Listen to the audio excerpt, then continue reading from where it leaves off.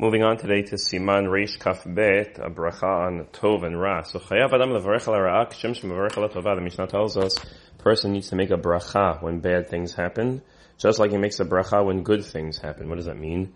We're not thankful, we're not grateful that bad things happen, chas v'chalila, but we acknowledge that everything that happens is from HaKadosh Baruch Hu. The bracha is an acknowledgement that it's from Hashem. The Chayav levarech al ha'ra b'de'ah shlema b'nefesh chafetza. And when the Mishnah says that you need chayav adam levarech al hara kishem shemevarech al tova, what does that mean? Just in the same way.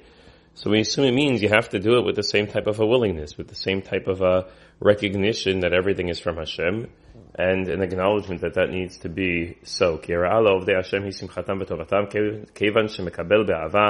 Because we recognize that everything that happens is from Hashem, and if it's what is, then it must be that which He wants. It's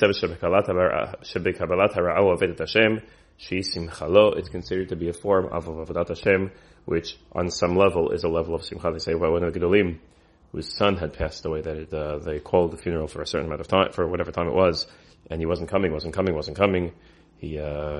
an hour too late. And they asked him, why you come so late? So he said, I had to make the bracha of Dayan Ha'emet.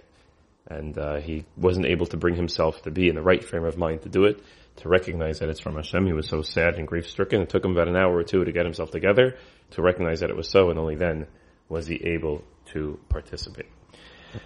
If a person has one of the 7 people for whom we have avelut dies, father, mother, son, daughter, brother, sister, or a spouse, so mevarech, you make the bracha of Dayan Ha'emet. Baruch Hashem Dayan Ha'emet, Hashem who judges in truth. U'mevarechim b'shem malchut. You have to say Baruch Atah Hashem Elokeinu with Hashem's name. K'mos shadino shemot ra'ot omer Baruch Dayan Ha'emet.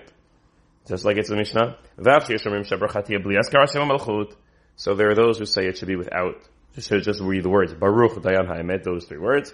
Nonetheless, karani pashata minhag levarech bracha b'shem malchut u'b'makom minhag la'amrinan safek brachot la'akel. This is such the minhag is widespread, it's prevalent. And when do you do it? These are 7 people for whom one sits shiva, one also does kriya, rips their clothing. We say dayan ha'emet at the time of ripping the clothing. Question is, when does that happen? So he writes here, there are those who do it after the funeral, at the first meal. He says, but it's better to do it closer to when the person died.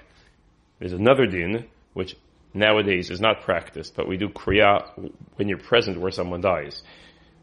The practice is not to do that, because the Chachamim were concerned that people would then not be present when people die, so they wouldn't have to rip their clothing. And we're not always present when someone dies, so we try to do it closer to the funeral. There are different practices. It should all be done at the same time. Even if the Avel does not want to rip their clothing for whatever reason, the bracha and the kriya are 2 separate things. We just coincide them at the same time as a sign of recognizing the din from above. Different practices is done before the funeral, is done immediately after the funeral. Different minhagim, different practices. That's not the ikar here. It should be around that same time to acknowledge Hashem's din, and what Hashem does is righteous. Have a wonderful day. All these halachot should be lahalacha velo lema'aseh. Bezrat Hashem, we're learning them. It should be a kapara for us, that they should never be relevant for us, that our limud should be sufficient. Chanukah Sameach.